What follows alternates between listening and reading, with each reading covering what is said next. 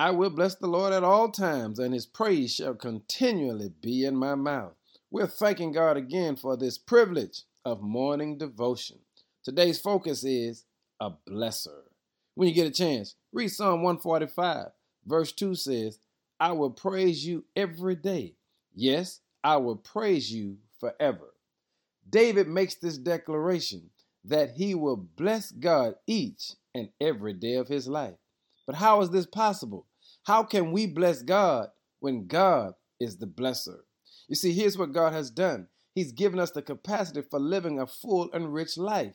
And when you read the creation story, the first thing he does for humanity is he blesses him. Why is this?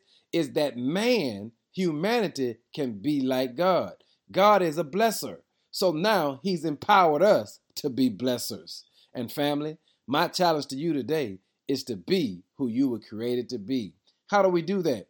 You see, we kneel before God, our Creator, every day and receive his enabling power to not only live in peace, but to be equipped to handle every eventuality that will come our way.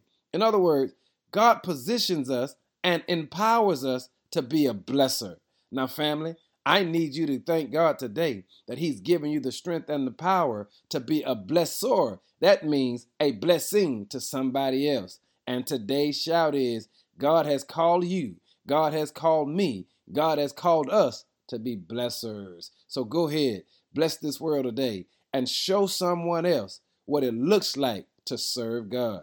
This is what David said, I will praise you every day. Yes, I will praise you forever because I am a blesser.